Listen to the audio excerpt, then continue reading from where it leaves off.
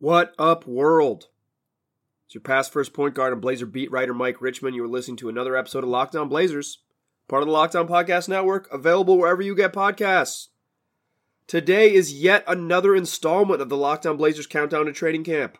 We're dedicating a full episode to every player on the roster and giving you a brief but thorough look at what they'll bring to the Blazers this season.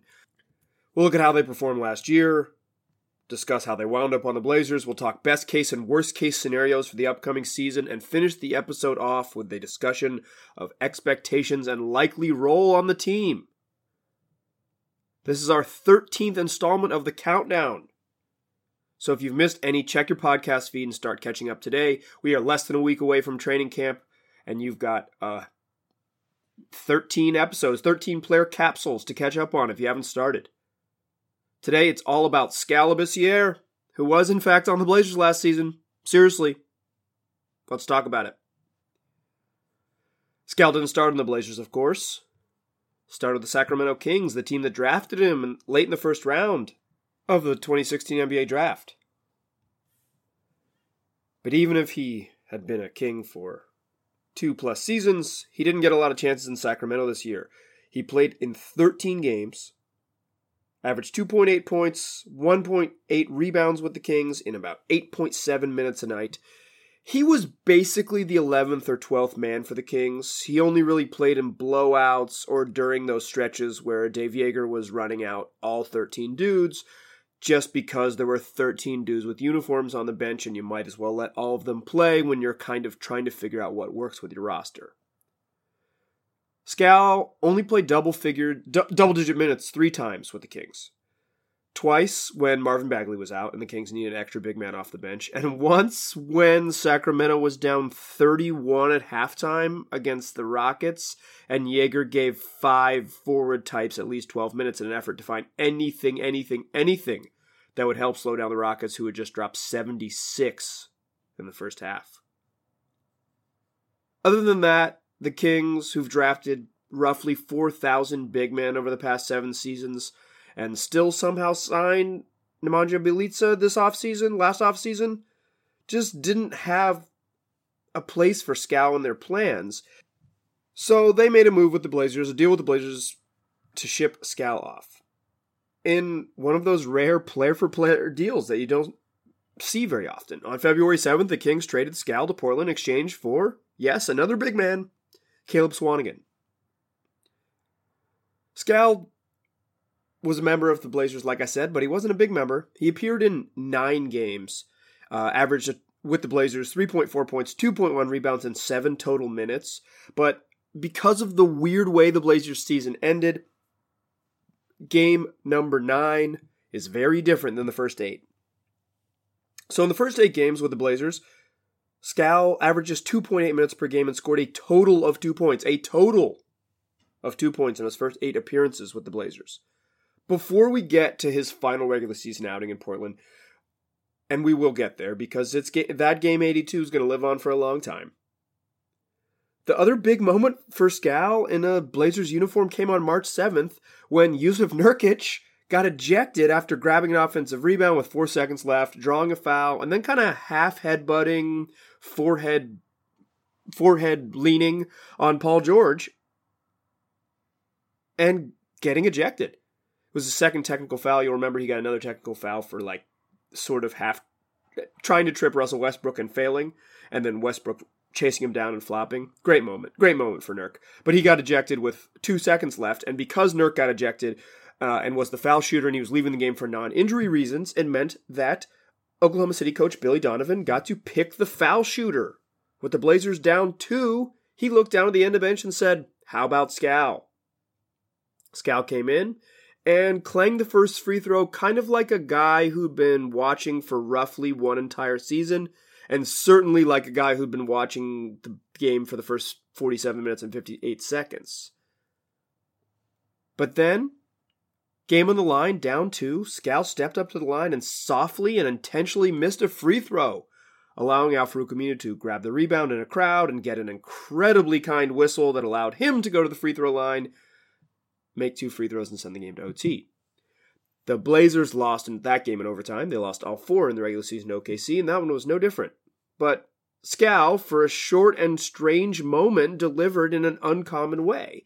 And prior to the final game of the season, which we'll get to next, this was easily his most memorable moment in a Blazer uniform. It was missing 2 free throws. One of them a bad miss, one of them a great one. All right, let's move on to that 9th appearance, which was comically epic. A game that, like I said, we'll remember for a long, long time. In Game 82 of the regular season, the Blazers chose to rest all but 6 players on the roster. They did this for a variety of reasons depending on who you ask, but if you ask me, it's because they wanted to lose the game. So they put 6 dudes on the court. One of those 6 dudes was Skal. And Skal Labissiere delivered. 29 points, 15 rebounds, 12 of 17 from the floor, 2 of 2 from the three-point line. He had 15 and 11 after halftime in the second half to fuel that comeback. For those of you scoring at home, it means he had a really good first half too, 14 and 4, but the Blazers were down huge at halftime, 28 just before halftime, 25 at the break. And while Anthony Simons stole the show with a few monster buckets in the fourth quarter, Skal was the Blazers' second best player during that bizarre game. And it was kind of a league-altering surge, and Skal has his moment in that sort of league-altering surge. I've recapped this before, but I'll do it again because it's one of my favorite Blazer moments. The Blazers come back and beat the Kings. They earn the 3 seed. So then they play OKC. They get OKC out the paint, beat them in 5 games in the first round of the playoffs, but because the Blazers were the 3 seed, the Houston Rockets dropped to 4th. They ended up on the same side of the bracket as the Golden State Warriors, got bounced before the Western Conference Finals, and then a series of domino effects happened. OKC decides to break up the roster, trading away Paul George and Russell Westbrook. Houston, perhaps more likely without a trip to the Western Conference Finals and a second-round exit, decides that they're willing to get in on the Russell Westbrook stuff and ship away CP3 and send him off. In addition, Neil Olshey gets extended. That might have happened anyways, but the Blazers reach the Western Conference Finals and all of a sudden they're all in chasing a championship. Maybe in part because of the way the bracket shook out and the way that Skal Labissiere played in Game 82. Where he made 6 of 8 shots during the second half.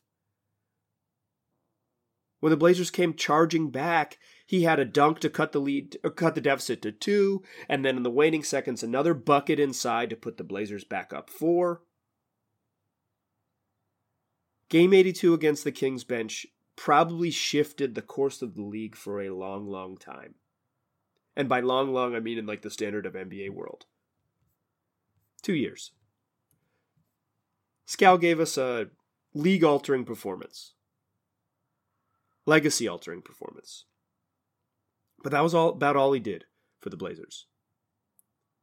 But what I want to talk about in the next segment is, in his first full season in town, what are reasonable expectations for his best-case scenario in his first full year and his worst-case scenario? That's what we'll talk about next. But first, I want to tell you guys about DoorDash. Long day at work? Still stuck at the office? Treat yourself to the meal you deserve and have your favorite restaurants come to you with DoorDash. Right now, my listeners can get $5 off their first order of $15 or more when you download the DoorDash app and enter the promo code LOCKEDON. That's LOCKEDON, Locked On the DoorDash app. Get yourself some discounted food, y'all. Okay, we talked Skal Labissiere's 2018-19 season in review, one in which he appeared in 22 games. So what we do in the second segment here of these player previews is we talk best case and worst case scenarios. And it's important to note here that these are the best case scenarios within reason and the worst case scenarios without injury. We are not talking wild best case scenarios. We're trying to keep them as reasonable as possible as they pertain to a specific player. And we're not talking about injuries because we're talking about what happens on the basketball court. So with that said, what's the best case scenario for Skal? Simply put, I think the best case scenario is that he is a viable option. That Skal Labissiere, in the best case scenario, makes Terry Stotts have difficult decisions on who he's going to play in the front court. Because Skal's good enough and has enough outside shooting touch, enough pick and pop ability, and enough length to be a 4 or a 5. It makes Terry Stotts, when he looks down the bench, says, should it be Pau Gasol? Should it be Anthony Tolliver? Oh, what about Skal? The best case scenario is that Skal earns that playing time and that he's part of the rotation because he deserves it. He either wins it in practice or when he gets a small cameo early in the season, he proves he belongs on the court. If you listen to Damian Lillard, there's been moments in practice and when they're doing things when he said Skal can really play.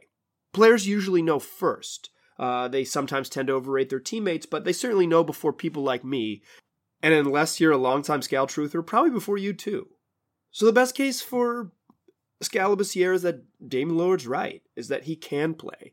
And he becomes a viable part of that 9 or 10 man rotation as a regular big off the bench, playing 12, 15, 16 minutes a night, and being a useful player on both ends of the court. He's big enough to play 5, but this team has more holes at 4. So I think the best case scenario for Skal Labissiere is that he really is an option to play power forward and that he's a backup big that can give Zach Collins a chance to rest, give Zach Collins a chance to not have to play 35 minutes every night, and provide a different look, something that they sort of haven't seen. The other power forward options, Anthony Tolliver is a true specialist, or if you're going a little bit smaller, it's Mario Hezonja, who's kind of a true small ball 4 and not a true 4 at all. So what Skal would give them is a real power forward. Someone, real quote unquote, is a power forward who can play in the post. A guy who can score inside, has a little touch outside, and is big along the front line. It would allow the Blazers to stay big. They're going to start the season with 2 7-footers in there, and if Skal pops, they could play all 48 minutes with 2 7-footers on the floor at all time. The best case for Skal is that when we look back on his first full season with the Blazers, the things you'd remember aren't the time he missed a free throw and the time the Kings rested everyone and he got to dominate. You remember real moments. You remember times he contributed to meaningful wins. The best case for Skal Labissiere is that you see his jersey. A handful of fans have reason to buy it, and things like that. The best case is that he's part of the plan. Which means the worst case scenario for Skal is that he's not part of the plan, and he spends another year, his 4th in the league, watching.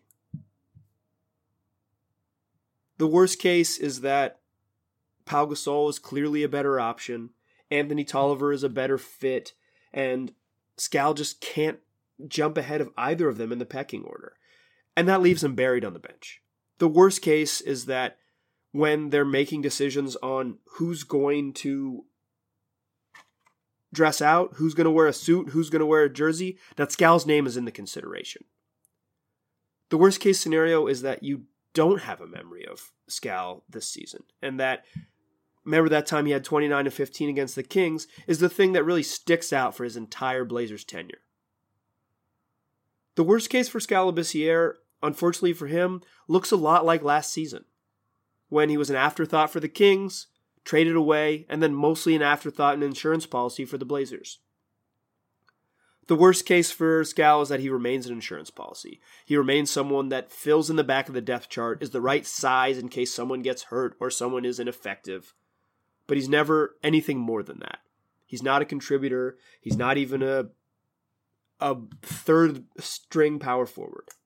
He's just a big dude on the end of the bench who's helpful in practice when guarding other big dudes and doesn't do much else. The worst case for Skal Labissiere is that this season in Portland is his last real shot in the NBA, and he never really gets that shot. So now we've reached what I affectionately call caveat corner. Most of the guys on this roster are likely to fall somewhere in between their best case and worst case scenarios. So for Skal, that would mean that he's not a regular rotation contributor at any point. He never kind of earns his way into that top 9, top 10, but that he's not just a total and complete afterthought, that he's somewhere in the middle. And I think that's the most fair assessment. And I'll talk about that more in the third segment. But I think a lot of these guys, when I'm doing these best case, worst case scenarios and laying them out for these segments, is that I tend to think that they're kind of leaning one direction. If I had to guess, Skal leans more towards his worst case scenario, where he doesn't get many chances and he doesn't get that many opportunities unless there's some health issues in front of him. And I mean that only because of how the Blazers sort of intentionally crafted the roster ahead of him. They've added 2 veterans, the type of guys who you know can be ready and play small doses, like Pau Gasol and Anthony Tolliver, guys who are, particularly Tolliver, who's someone who's really used to being a role player. And Pau, who's not used to being a role player, but knows that at age 39 he's going to play limited minutes off the bench, but it also has an expectation to play minutes. So I think if you're guessing, Skal ends up more towards that worst case scenario where he's an insurance policy more than anything else. But I want to expand on that. That's just my caveat saying that the polls are, the worst case and best case scenario are the polls. Almost everyone is likely to land somewhere in between those 2 polls. But I want to talk about reasonable expectations. I kind of gave you best case, worst case. I want to talk about actual case, what I think's actually going to happen with Skal this season. So that's what we'll talk about in the third segment. Okay, still Mike Richman, still Locked On Blazers, still a pass first point guard, and it's still all about Skal Labissière. So, we reviewed Skal's season, but there's an important point I'd like to make about Skal's season. He didn't go to Summer League. Now, he's young. He's not yet 24. And while that might be a little old for the Summer League circuit for guys who have NBA contracts, it's certainly on the very old end. It wouldn't have been a shocking turn of events if Skal, because he hadn't played in the Blazers system, either they asked him to go and played in limited minutes, or just included him in the Summer League plans because he was kind of that end of the bench type player who could be served by spending a lot of time by the development staff. And I think Skal went into the offseason planning to be part of that group. Maybe not planning to play a bunch of minutes in Summer League, but certainly planning to come to those training camps, go down to Vegas with the team and work out and do all the things that young developing players still do, even guys who are 24 years old. But the Blazers told him to stay home. Or at least that they didn't want him to participate in Summer League. And so there's 2 reads on that, and I tend to read the more generous one. The less generous read is that they didn't think he'd get much better. He is what he is, fully formed, and they owe Jarnell Stokes' agent or whatever a favor, so they're not going to steal minutes away from him. The more generous read is that they thought Skal was a little too good for Summer League, and that what he needed to work on were sort of individual skill type stuff, and not just what Summer League is, which is just sort of kind of a chance to play somewhat organized basketball in front of a coaching staff. So that brings me to reasonable expectations for this season. I think at the beginning of the year, Skal is on the outside of the rotation pretty deep. I've laid out who I think the rotation is, but I'll do it again for your sake in case you're catching up here. Every Locked On Blazers is someone's first Locked On Blazers, and I appreciate it. So it's going to be Dame, CJ, Rodney Hood, Zach Collins, and Hassan Whiteside, your starting 5. I think your locks to come off the bench are Anthony Simons, Kent Bazemore, and Pau Gasol. Then I think there's a question mark on who plays backup power forward. I think it's Anthony Tolliver. I think it might be Mario Hezonja. I think they would lean that way. We'll see. It wouldn't be the first time that I've kind of tried to guess what Terry Stotts is going to do with that type of 9th man, and he does something that I didn't see coming. There's an outside chance that Stotts plays 10 guys and both Hezonja and Tolliver play. Although I think that's relatively unlikely. But that means, at least from where I'm sitting here, that to start the season, Skal doesn't have a role. Is that maybe he in camp can compete for that backup power forward spot, backup big man spot, but he won't necessarily, or I don't believe he will have that role coming out of camp. I don't think he'll start the season in the rotation. I think it's reasonable to expect the Blazers might roll him out a handful of times during the year to see what he can do, just because they're thin in the front court. Behind Zach Collins, they don't have a ton of options. Pau Gasol's 39, coming off foot surgery. There might be times when they need a backup center. He's that guy. But I think for the most part, his role for the entire season is third center and third power forward. And that he is kind of stuck on the outside. That's the reality. Now, maybe there's some upside to adding a guy like Skal. He's probably has a skill set that the other bigs don't have. He's more athletic than Powell, certainly. He's got more range than Hassan Whiteside. He also has real deficiencies that those guys don't bring. He's not neither defender Whiteside is. He's not nearly as skilled in other parts of his offensive game as Powell is. But like I mentioned before, he's not a specialist like Tolliver, which if you're playing backup power forward, you'd almost rather have that one elite skill than like an amorphous collection of okay skills. But I think Skal is better than having a backup center who's yet another veteran. A third string center who's yet another veteran. He's kind of an unknown in some ways, even though he's played a bunch of, or at least he's been in the league for a while. He still remains an unknown and sort of like what could he bring to the Blazers. But if you're talking about reasonable expectations and most likely role for him, he's a third stringer. He's an insurance policy. And he's an intriguing insurance policy because 25 and 19 or whatever he had, 29 and 15 against the Kings, it suggests that he could be a useful player to some extent. Now, he was on the court when they were down 28 against the Kings starters, so maybe not that useful. But you get the point. He has some intrigue. And I think the Blazers will give him a chance because they aren't super deep, particularly at power forward. So there might be a couple nights where you see what Skal can do because there just aren't a ton of other options. But I don't think he'll be a regular part of the rotation. And I tend to think if he is a regular part of the rotation, it's either because he's taken a miraculous step forward that I didn't see coming or because something has gone wrong for the Blazers. All right, y'all. We got one of these player previews left. If you're smart and you've been following along, you know who it is. If you don't, I'll give you a hint. It's the dude who raps and plays point guard.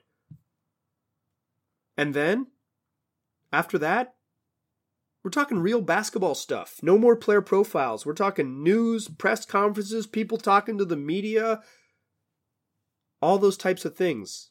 Blazers training camp opens Blazers Media Day is September 30th. Training camp opens on October 1st.